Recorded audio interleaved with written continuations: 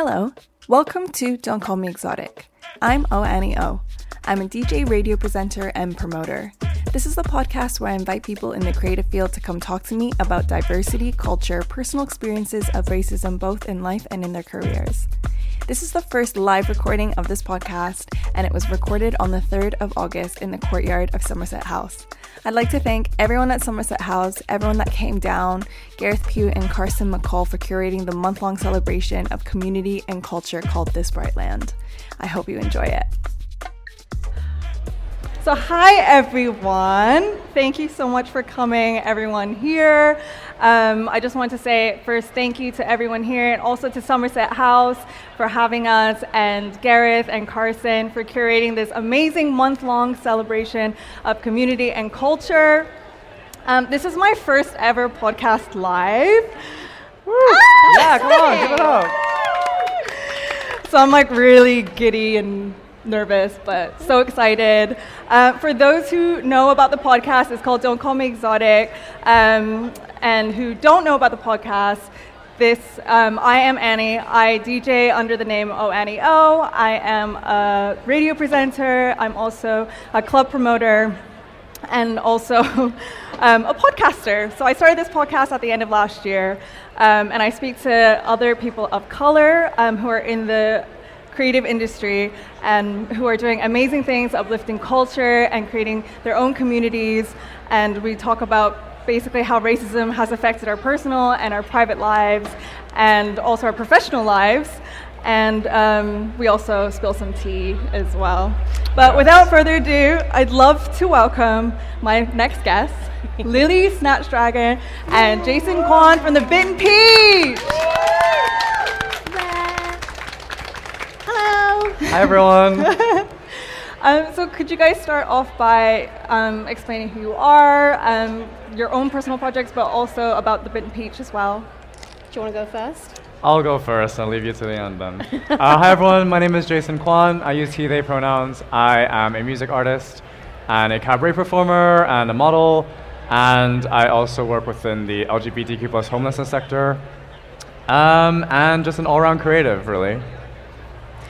And my name is Lily Snatchdragon, and I am a AFAB drag queen, host, performer, producer, mentor. I just do lots of things in the cabaret industry.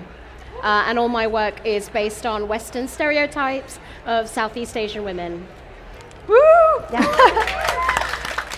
So Lily, you are one of the co-founders of the Bitten Peach. Yes. So can you kind of talk us through when you guys formed, how many performers there are in the group, and tell us a bit about you guys? So the Bitten Peach kind of started talks within like 2018 when we first started talking about it. I'm just checking with Evelyn Carnett, who's also here as one of the founders. And basically it was during Lunar New Year, and one of the other founders, Shay Shay, put up a post looking for Asian performers for Lunar New Year. And I was really upset because I was actually going to be at Evelyn Carnett's wedding, so I wasn't going to be able to apply for the show. So I messaged Shay saying I was really, really upset that I'd be missing out on an all-Asian lineup because I've never been in one. And this year will be my 10th year performing. Wow. And at that point, I'd never seen an all-Asian lineup in London or in the UK or known about it.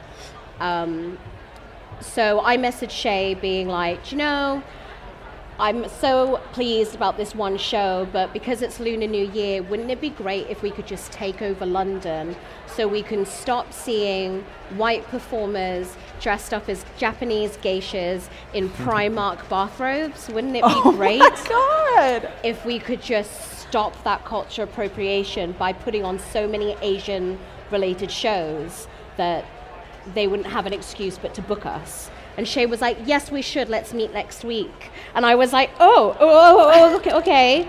So I messaged Evelyn as well, because Evelyn and I had always discussed about having all Asian shows. And Evelyn came in and we had a meeting, all three of us, and we set up 7 different venues in the 1 month. So we had 7 shows. different shows. We had like burlesque, we had drag, we had club nights, we had like different varieties, and we sold out every single show. So we launched in 2019 for Lunar New Year, and it was incredible. It was incredible that we managed to sell out so much. And at that point, we were like, okay, let's get a photo shoot. Let's do like a big bang. But who do we know that's Asian? And we literally had 8 people in that photo shoot. So in 2019, we had 8 performers that we all knew individually and asked them to come and do this photo shoot with us. And last year we did our normal annual photo shoot, and there were 42 performers that could make it. There's more. There's so much more of us, but I would say there's at least... I'd say we're 70 plus at the moment. Yeah, 70 plus people who have actually been in shows and have performed with us. And we're branching up to like Manchester, and we've got loads of different things on. So it's just incredible that 8 performers were like, who do we know? So in the 10 plus years that you've been in the industry, like, had you met these other performers before? When I started, including myself, I knew 5. There were 5 performers. There was Aurora Star, Fancy Chance, Suki Singapora, myself, and Marianne Cheesecake when I started, and then Evelyn afterwards. So there was like 6. And that's like specifically and within Suri Sumatra. So there was like 7. But when I first started, I only knew like 4 or 5. And then throughout. So it was literally, and we were never put in the same lineups, ever. Do you think that was purposeful, or? I think with a lot of shows, and it's still happening now, that they are basically we're all tick boxes. Right. So they'll tick box. They'll have diversity check. Yeah, it's the quota. It's a diversity checklist. They'll try and make sure they have 1 drag king, 1 person of color, but then they'll throw in 1 Asian person. And it helps if the drag king is a person of color as well, because then that's 2 in 1. And they don't have to do so much. So it's always like, and then the rest is just white queens or white performers. Jason, when did you start? So I was actually in the first ever Bit and Peach show. Oh, wow. And that was also my first kind of proper queer cabaret gig. And I met Shay Shay through the charity I worked at. And I had brought them in to be an MC for one of the conferences. And we became really good friends, and I applied to be in one of their shows, and they're like, not this one. Why don't you wait till February when we're going to launch this Lunar New Year show? It's going to be all Asian. It's going to be incredible. And I said, hell yeah, that sounds amazing. And that was also the first time that I found people within the London scene who did what I wanted to do, right? Like, basically, be able to be queer and be Asian and put that on the forefront of who you were. Yeah. And like, so much before that, I was just playing in straight white pubs with my keyboard, singing songs that like people did not care about. And I finally found like an audience and a family that like I could really resonate with, and it really just snowballed from that one show. So has finding the Bit and Peach given you a lot of self-confidence as an artist as well? For sure. I think for a long time I've always been told what I can and can't be. And like, I walk into a room and I say I'm a singer, and the first thing people say is like, oh my god, I love BTS. And I'm like, I get it, but I'm Chinese. I'm from Hong Kong. Like, I don't speak a word of Korean. I don't make that type of music. Like, why have you already assumed so many things when I've just said hello to you? And so it's like, I have to combat things. And I think as, you know, people of color, other minorities, we walk into rooms and we feel like, okay, how can I fit in? How can I make it work? Whereas the Bit and Peach, you walk in and you're like, okay, how can I just be myself? Yeah. So I really felt like I was able to do that within the Bit and Peach spaces and just explore who I wanted to be as an artist. Yeah, I feel like that in Asian spaces as well. It's like I can walk in and I'm a human being. Yeah. And I'm not just like, okay, like how do I need to act in order to like fit in? Like I don't need to have that barrier. So yeah, that's wonderful. But like going back to what you were saying, Lily, how do you find, like I wanted to get your thoughts on what the current climate of drag is now, and like do you find like with the overwhelming success of shows like RuPaul's Drag Race, like you're pursing your lips, do you feel like that's been a positive thing for the scene? Or like with everything, there's pros and cons. there's always going to be pros and cons. I think it's really amazing that RuPaul has put has made it more mainstream, I guess, in that sense, so it is more known. But at the same time, there's so many cons that come with it. I think a lot of people who watch drag via RuPaul's Drag Race have an idea of what they think drag is. And of course, you watch 3 seasons and everyone's an expert on it. So, yeah, I have a lot of... Maybe I should step in so you don't annoy anyone. I don't care, to be honest. I don't care if I annoy everyone, because these are my opinions, and my opinions are my own, and don't reflect on anyone else or the Bitten Peach. But I couldn't be on a show that now, I mean, honestly, I was watching RuPaul from season 1. And from seasons 1 to 5, I would say are great because they're about drag. I learned so much about drag from RuPaul watching that program. I learned about makeup. I learned about costume making. I learned about chosen families and how much that meant. But once it started to get more mainstream and more popular, it started becoming about a reality TV show. It started becoming about drama. It started becoming about production. And I know a lot of the RuPaul Drag Race girls from the US and the UK, and hearing some of the backstage stuff that goes on and things that they're egged on to say, or blah, blah, blah said this about you, why don't you go confront them? Because they want drama. And if you don't play along, that's it. Right. And I don't believe in that. I don't believe in that at all. And everyone keeps saying, oh, you should go on RuPaul's Drag Race. Yes, I would love a 1 year, attention, thing where I do earn money for a year, because that's your timeline. But I don't want to be judged by a fracker, if I'm all honest. And it has changed.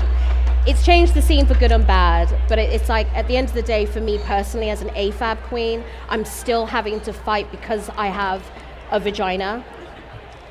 And I still have to fight because I'm Asian.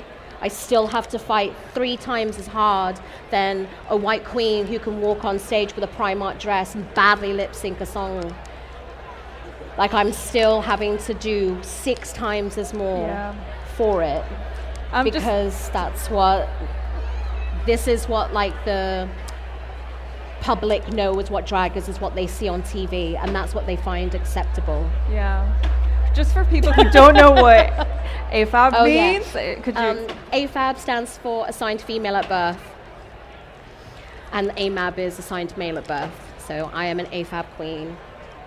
Well, I also read that you studied theater when you were younger, but then you didn't want to pursue acting because you faced challenges as a queer, curvy Asian woman. But before I go on, I do want to just point out that those 3... parts of you are what you celebrate now, so that's amazing. To start off with, but thank you. Yeah, and I did kind of want to speak to you about being in a scene that's primarily cis male, male assigned at birth scene. How do you navigate that? Just do that Asian thing where you have to be perfect and the best. And just work 4 times as hard. And don't say anything. Until you burn out and don't, The thing is I'm very patient when it comes to my career. So I'll wait. You do you, babe. I will quite happily take the incredible slug trail. Burn yourself out, bitches. Do that. You burn yourself out. You do you, but I'm the one I'm going to be the cockroach at the end. I'm going to be the Asian cockroach. We do live a very long time. That's going to be me. I prefer longevity, not, Yeah. I would rather have a very slow but fulfilling career than a fast, quick one. Yeah. Because I love what I do. My art's very important to me, and the bit and peach is very important to me. My peers are really important to me, and a sense of community is important to me. It's just where your priorities are, and that's where mine are. Did I even answer your question? I don't know, but I liked it. It's fine. Okay, great, 'cause that's where it's gone.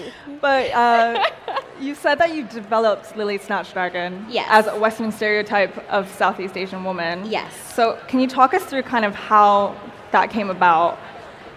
Working at Byron's in London, in Angel, is how it came about.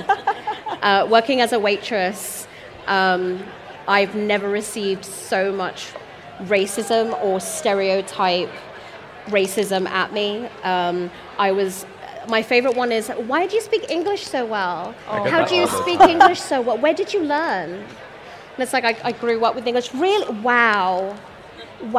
So the ability not to speak English was one. And I once had a couple that came in, and I went to their table to take their drink order, and they didn't even let me speak. They literally was like, we would like 2 Cokes, and points to the menu. So I automatically went, okay, no problem, 2 Coke, come your way.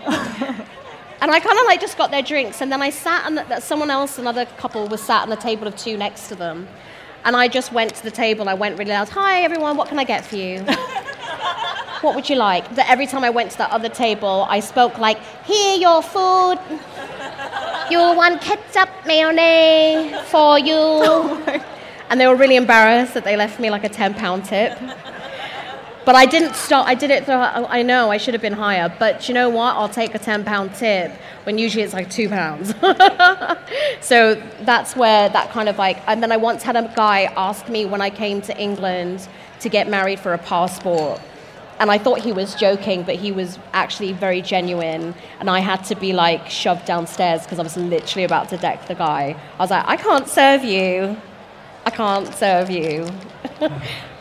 But he was very serious. So, and also like the whole like when people look at you, they're like konnichiwa, and you're like, oh no, yeah, ni hao. The time. They never know Korean though. It's so weird. No, people speak to me in different languages. Like, yeah, it means this in it, and I'm like, good for you, babe. So that's kind of like where the beginnings of Lily started. Yeah. Was literally the stereotypes of how Western people look at my face and see me, and like make those judgments.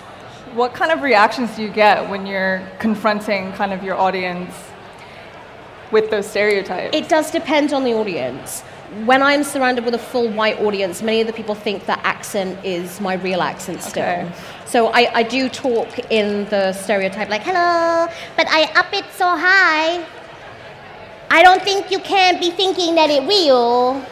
But people think it's real. So I like to break it at the end and watch their faces because I'm tired of spoon feeding, and yeah.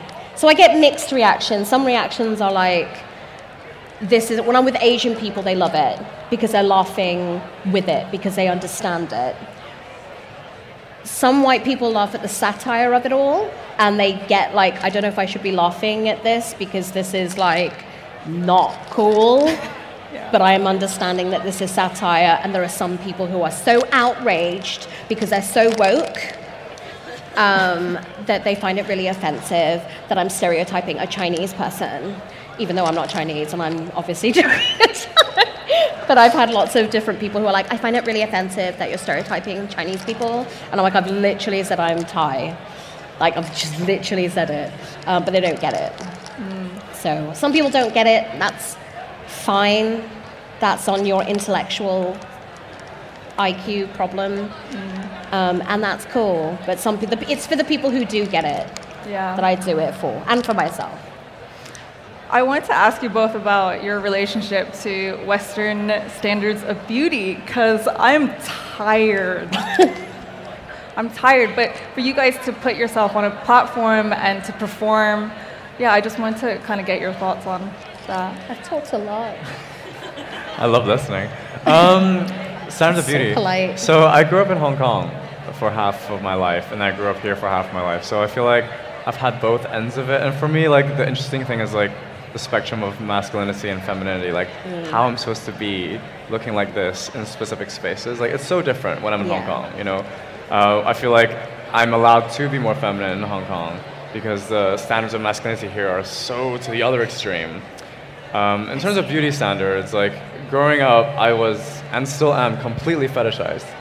I think being a queer, male-presenting person, you are treated as someone who, like, similar to like, Asian women in heteronormative situations. Like, I'm supposed to be subservient, I'm supposed to be quiet, I'm supposed to be submissive, and all these things which I am not, and neither are you. And it's like weird because... Are you laughing when you say that? Because I say quiet, and you're definitely not quiet. But, you know, I would be in these situations, in these dynamics, and be like, am I supposed to be like that? Is that the only way I could date in this country? And so for a long time, like, I'll have to like relearn things, and it took me a lot of like falling down to figure out what I would not put up with, because we put up with a lot before we say, actually, that's not cool at all. I'm just gonna do me. Yeah. I found that as well, where it's like you're told that you're supposed to be a certain way, that you're like, I never had the chance to figure out who I actually am. Like, I could be that way, but it doesn't mean that, you know, it's just because I'm Asian. It's just like I could be like that as a human being, but yeah, you kind of have to unlearn all of those things and then start again. And I'm doing that as an adult. Yeah, I kind of feel for like Asian AFAB women, there are two like type boxes for you that you can either fall in.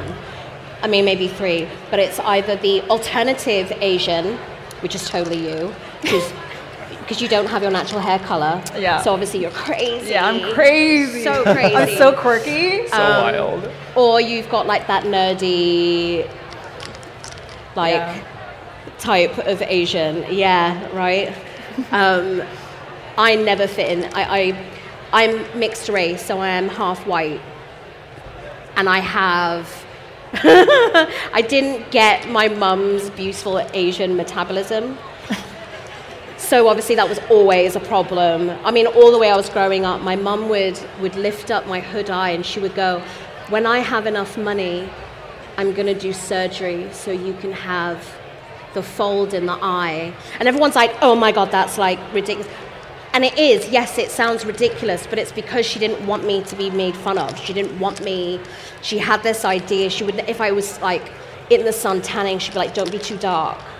Don't be too dark. So my mum is quite naturally dark, and the amount of racism my mum got, she never really wanted that for me.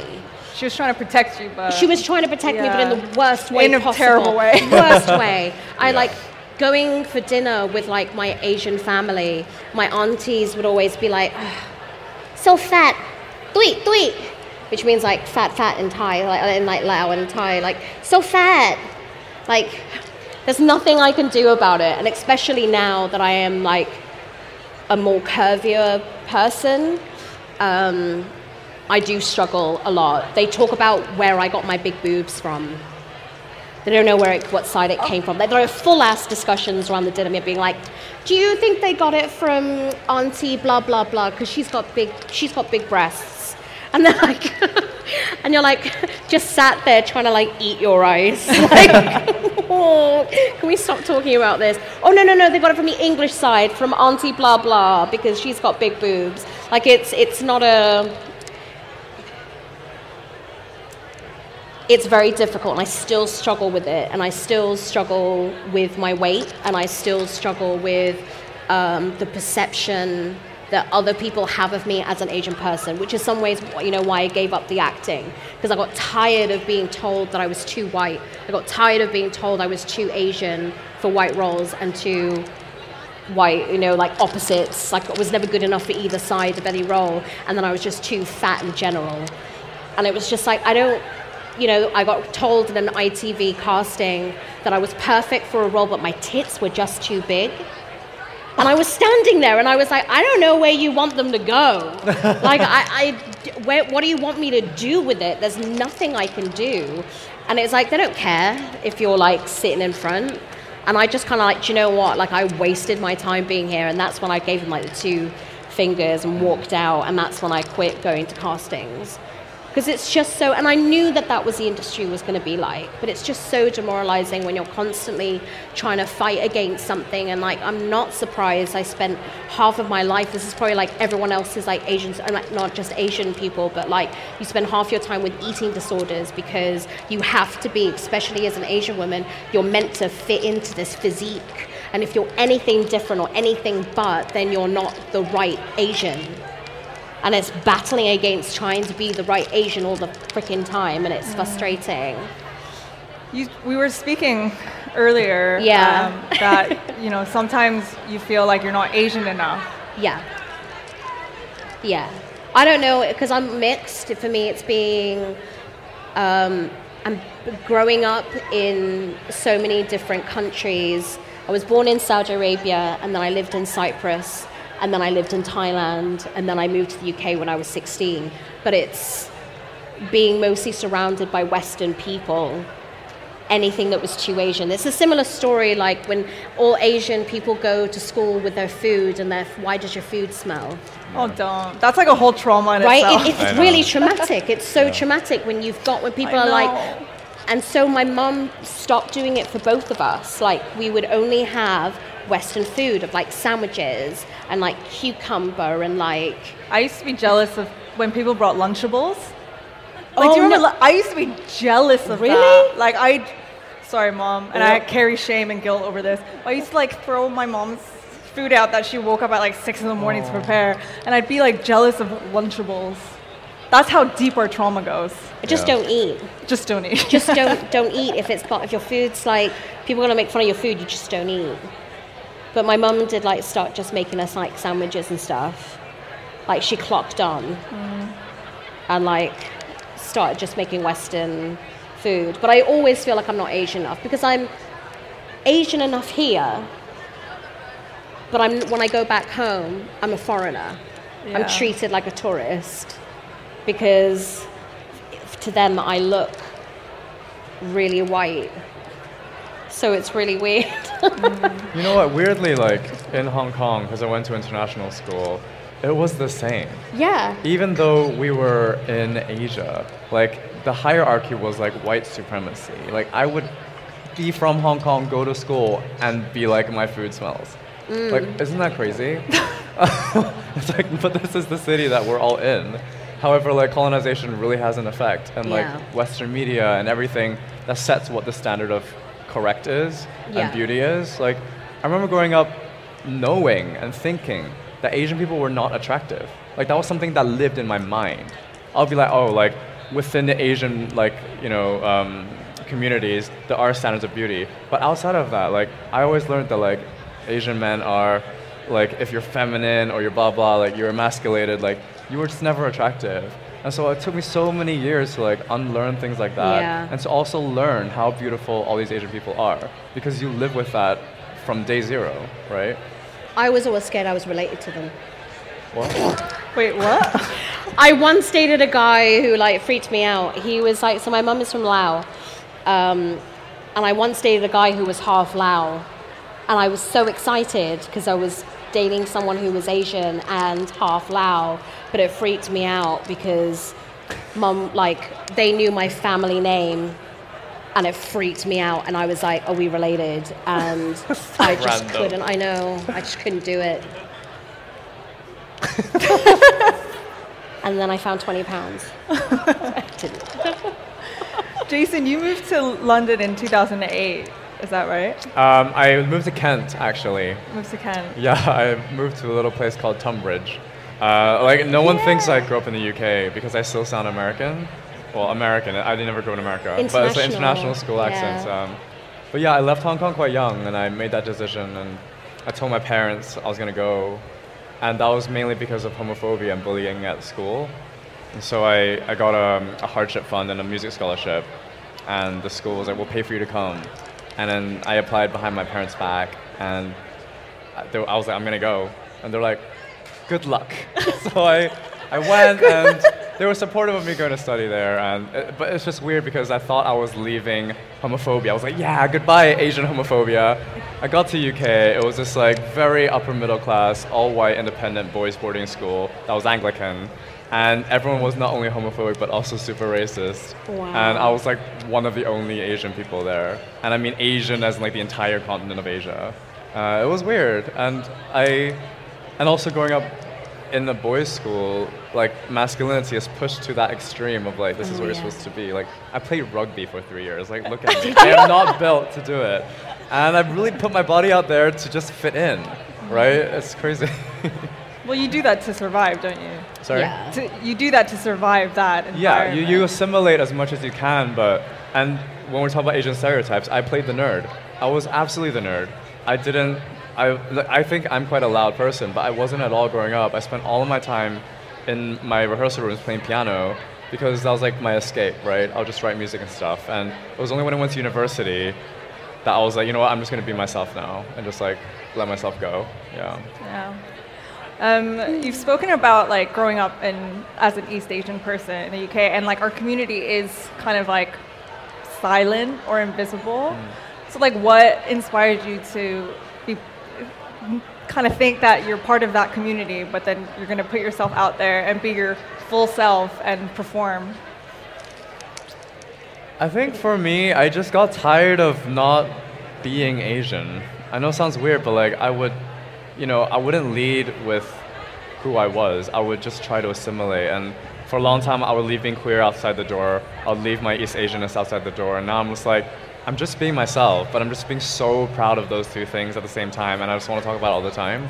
I think university was a big change for me when I started to play my own music, because I really felt like I was in control of the narratives I was saying. And then when I came to London and found the Bit and Peach, I was like, okay, now I found a really great place where I can say it, and people get me, and they're not trying to make me do other things. Yeah. I think for me, that whole sense of community didn't really start until the Bit and Peach. I kind of say the Bit and Peach is the family I didn't even know I needed. And it always makes me tear up because I spent so long hating being Asian and hating who I was, part of me was, that I never paid any attention to my Asian side. And it wasn't until my dad passed away. My dad was from Liverpool, but my dad was a Lao man through and through. He could speak, read, and write the language, all self-taught. He knew the country like the back of his hand, and was so proud to know so many things. And he spoke like a local, which was really embarrassing, because he would use like slang words and stuff that were not polite, like not the polite version of like saying things. So he would speak. It was quite embarrassing, but also that's how my dad learned was, so before he died, like the two of us went on like a little tour around Laos, and he showed me the country that I'm from, and he was so passionate about it. And then coming back and doing the Bit and Peach really ignited something in me. All of a sudden, it was so much fun to talk about rice cookers. It was so much fun to be able to talk about rice cookers, to be able to talk about the things you can do in a rice cooker, like do hot pot, to talk about different foods, to talk about different things without feeling ashamed or without feeling it was like for the first time in my life. Like we've been, how old are we now? What, 4 years? 3. Yeah. No, 4. So literally 4 years. Like I'm 40 next year. I know. But like for the first time, like since like 36, something in my life for the first time clicked. And I felt so proud to be Asian and so proud. And I've learned so much from the Bit and Peach. I've learned so much and connected so much that I'm so grateful. I can't even talk about how grateful I am. And I like it, yeah. I don't know. I'm going to get emotional, but like it's just, I've never felt whole before until the Bitten Peach started being surrounded by other Asian people and other mixed race Asians and other queer mixed race Asians is something you can't. You can't. And when you go to a Bitten Peach show and it's filled with Asian audiences, it's a whole new level. Just being in the same room of other Asian people, that it's not a casting. It's not like, do you know what I mean? It's not a casting for Asian people. It's not. I just got that. Do you know what I mean? It's not like an acting thing where they're specifically looking. I've never been in a room with that many Asians before that was like. I get really excited when I'm in a room full of Asian people. Right? Yeah. It's so exciting because they get it. Yeah. It's that click and it's like really addictive. When I'm in a social setting with loads of Asian people and feel so much like human connection, I'm like, this is what everybody else has been feeling. And like we've been missing, and I didn't even know it, so I completely understand what you mean. But even like when we talk about like Asian people, like it is people from all over Asia. Yeah. And we like the thing we have in common is actually the things we don't have in common. Like we really just understand where we all came from. Like we're from such different generations of coming to the UK, right? We're from different parts of Asia. We have completely different backgrounds, experiences, but what we bond on is that difference. Yeah. But the commonality is that we came over and we have now found a crew of people who get what it feels like to immigrate and to find their culture within a place that has always rejected it. Yeah. And like the first time I met you was at that photo shoot. Yeah, when you brought your massive rice cooker. I just flew in from Hong Kong and I was late and I opened my suitcase and trying to put an outfit together and there was just had one rice cooker there. Like, we're not even joking. Like, that is me bringing a rice cooker back from Hong Kong. And that bonded us. Like, that really felt like, wow, like, these people get me. It's not weird to have a rice cooker. And all these people are my drag parents, you know? So it's like my whole chosen family has been found through performance. One of your other co-founders, Shay Shay, I read a quote and I just want to read it.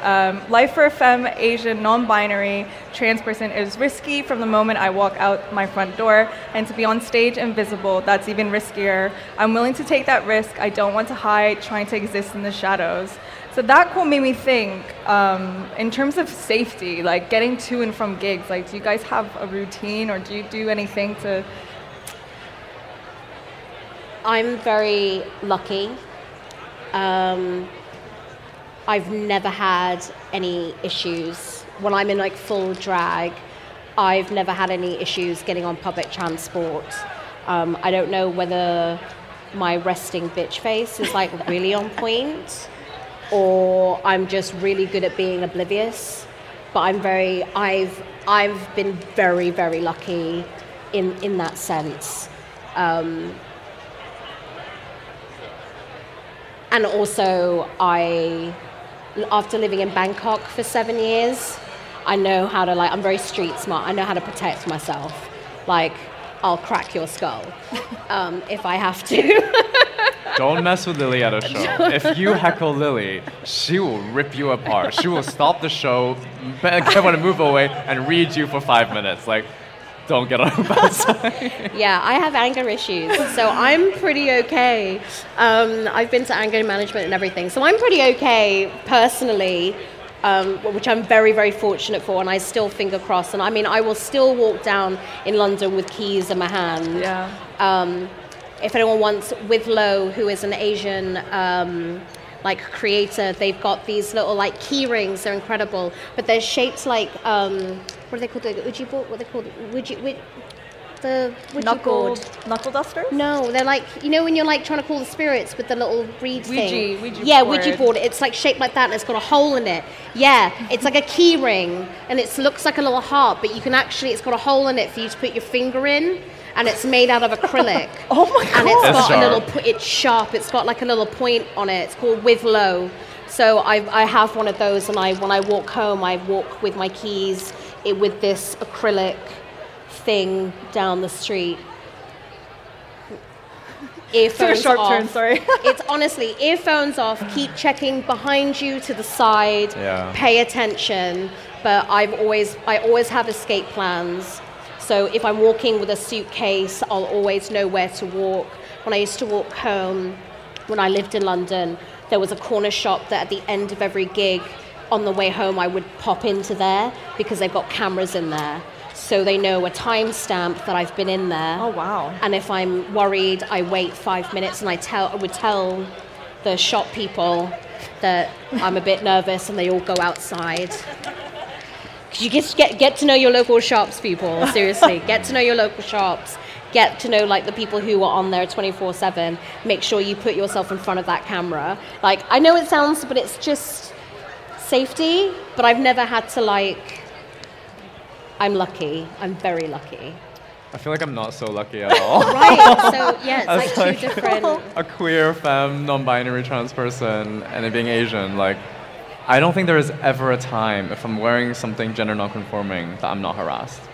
Like, even if I'm not doing a gig, I'm not in makeup, I will get harassed. Like, and because I'm male presenting, people feel okay to just shout at me.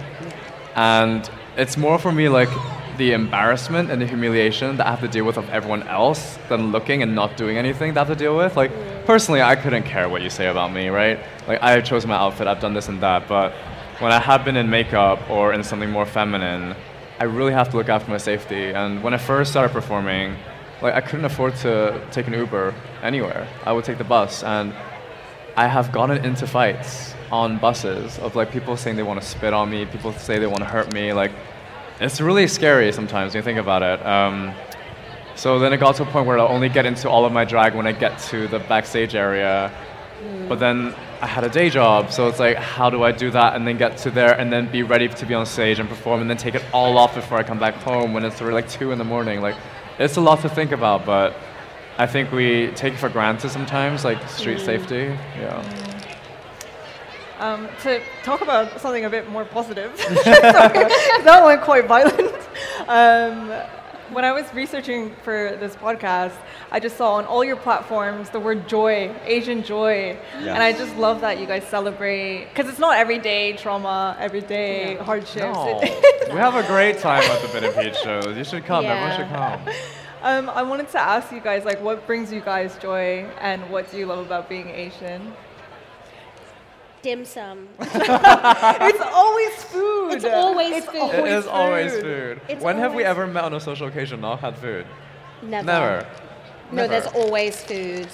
It's disappointing when there's It's an not Asian food. thing. Feeding is an Asian thing. In any Asian culture, it's feeding. We want to feed you. We want to feed you to show you.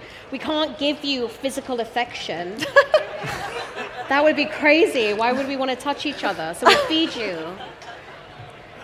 It's always like, you know when your grandma loves you, she'll peel the fruit for you. Oh. You know what I mean? There were so many people like nodding, like, yeah, that's how my grandma showed that she loved me, by peeling the mango she picked off her tree. My mum would be like, she never used to peel the mango for me. You know, like, she cut it up and give. My mum would just be like, I never got that kind of affection. It's like, but yeah, food. Like, get-togethers with food makes me so happy. Same. Yeah. I mean, like, I was having a really stressful day, and I was just like, you know what, but I'm coming here, I'm going to see Lily, I'm going to see Evelyn, like, I'll be fine. I just know that I'm with my family, I'll be okay. But another thing that brings me joy, honestly, is, like, seeing, like, the performers on stage. Like, we don't do every single show, and we get to watch. And getting to watch a Bit and Peach show is so much fun, because you just see people being absolutely ridiculous and stupid, and really owning exactly who they are. And I think that's something that we forget, like, Yeah. Asian people can be really fucking stupid. And we want to celebrate that as well. Yeah, in the best way. Yeah. Can you guys talk to me about Peach Fuzz, Yes. which is such a cute name? It's so cute. We love Peach Fuzzes. So Evelyn Carnett actually runs the Peach Fuzz course. And they're held like every couple of months. Yeah. And it's 8 week. It's an 8-week course. We have different mentors. So there's like 8 places, right? So there's 8 places, and then we always have like one like sponsored place, 1 or 2 sponsored for performers who want to be a performer and stuff, but don't have the financial means. You can apply and you can get on the course, but you learn so much that you learn about like different history and like burlesque and drag. You learn about character work, you learn movement, you learn about costuming, you learn about etiquette, you learn about like what else is like everything, anything to do with like a performance. And then you create your own piece, or if you have a piece already, you can kind of like develop it a bit more. And then we always have like a showcase, so you can go on stage and you show the venue and everyone else your piece, and everyone cheers for you, and there are snacks. Food, obviously. I think what we found was that, you know, as I guess like generalizing Asian people, like we're not encouraged to be performers. And we meet a lot of people at our shows who are super creative and want to perform, and so it was really important for us to kind of help foster those people and their talent and creativity and put a platform up, because it is difficult for an Asian performer, especially a queer Asian performer, to get onto a stage, period, and be represented the way they want to be represented. And it's a big thing for us to be able to carve out that space, support them, mentor them, fix their eyelash, like things like that, like really makes a difference, like to be the community supporting them that they didn't have. And also having a bit of that, like, you know, tiger mum, a bit of tough love to go with it as well. And also to know that the performers that we're putting out there are ready to like go forth, and also so people know and they know that they're good at what they do. We know they're good at what they do. Because I don't want to put out... It's so easy. I'm sorry, but it's like there are a lot of schools who do like cookie cutter performers, like learn all these basic moves, now go. They don't tell you anything else. But at least you know that you are a unique performer and you'll be going out with the tools that you need to be good. And also that you have us as a background. I will never, personally, never let anyone go on stage looking like crap. Never. And Lily says at a show, I'll be like, how do I look? I was like, is this okay? Like, I really like messed up my makeup. And she's like, I would never let you go on stage looking bad, because it makes you look bad, it makes me look bad. And that's absolutely true. I know it's a very Asian thing to say, but like, I don't want to, do you know what I mean? It reflects on me, and I will never let any of my babies go out looking bad. You are all going out also feeling your best. So if you don't look good and I don't feel you look good, or I feel you're not confident enough, I won't make you go out there. Ever. It's always like, I'm the tiger mum of the family. You are. Yeah, because I'm honest. Where can people apply for this program? Just email us. Yeah, you just email. BitandPeachUK@gmail.com. Yeah. What have you guys got coming up for the rest of the year for the Bit and Peach, but also if you have personal projects that you want to talk on? So Bit and Peach wise, where are we? We've got Brighton Pride this weekend, so August 7th. So if anyone's going on Sunday. So everyone's going here. We're also doing Manchester Pride, August 29th. 27th. We have a Peachy Girls show at the Bethel Green Working Men's Club on September 2nd. That's a full cabaret drag show where our Bit and Peach K-pop group are coming back together for their big comeback tour. And you'll see Lily, you'll see me, you'll see Evelyn, you'll see Shay Shay, you'll see Mahatma Candy as well. And personally, I have a new song coming out on August 26th called Ritual. And it's my new single. I'm going to perform it for you a little later. And keep an eye out for my new songs. I am doing quite a few shows this week. So if anyone's free on Friday, I'm going to be at Sway Bar for House of Burlesque. They have a show called Polly Tits. So it's all a political show, so I'll be doing some acts there. Brighton Pride, Manchester Pride. I am based up north, so if anyone's up near Manchester, I'm always around and about. And I do have some personal projects coming up, but that's all a bit shush right now. You can't say yet? No. Oh, I'm glad I didn't say anything. No. So that's a bit stumm right now. But if you follow me on Instagram at Lily Snatch, that's LILYSNATCH, it'll come up when the time is right, when I'm allowed to share. But it's very exciting, and I will be in London next year for a bit. Doing very iconic things. Doing things I'm probably not meant to be doing, but who cares? It's gonna be also, fun. just to drop my social media as well, it's Jason Kwan Music on everything. Thank you so much, Lily and Jason. Thank you so much for having us. Oh, we've got a gift for you. Yes. We got you a little badge. Thank a little you. bit of peach badge. So cute. Thank you so much for listening, and thank you to Lily Snatch Dragon and Jason Kwan from The Bitten Peach. I hope you enjoyed that live episode, and I'll be hosting one more podcast live show at Somerset House on Wednesday, the 17th of August at 7 p.m. It's absolutely free to join, so please come down and say hello. Please also make sure you subscribe, follow, and rate this show to keep posted on new episodes.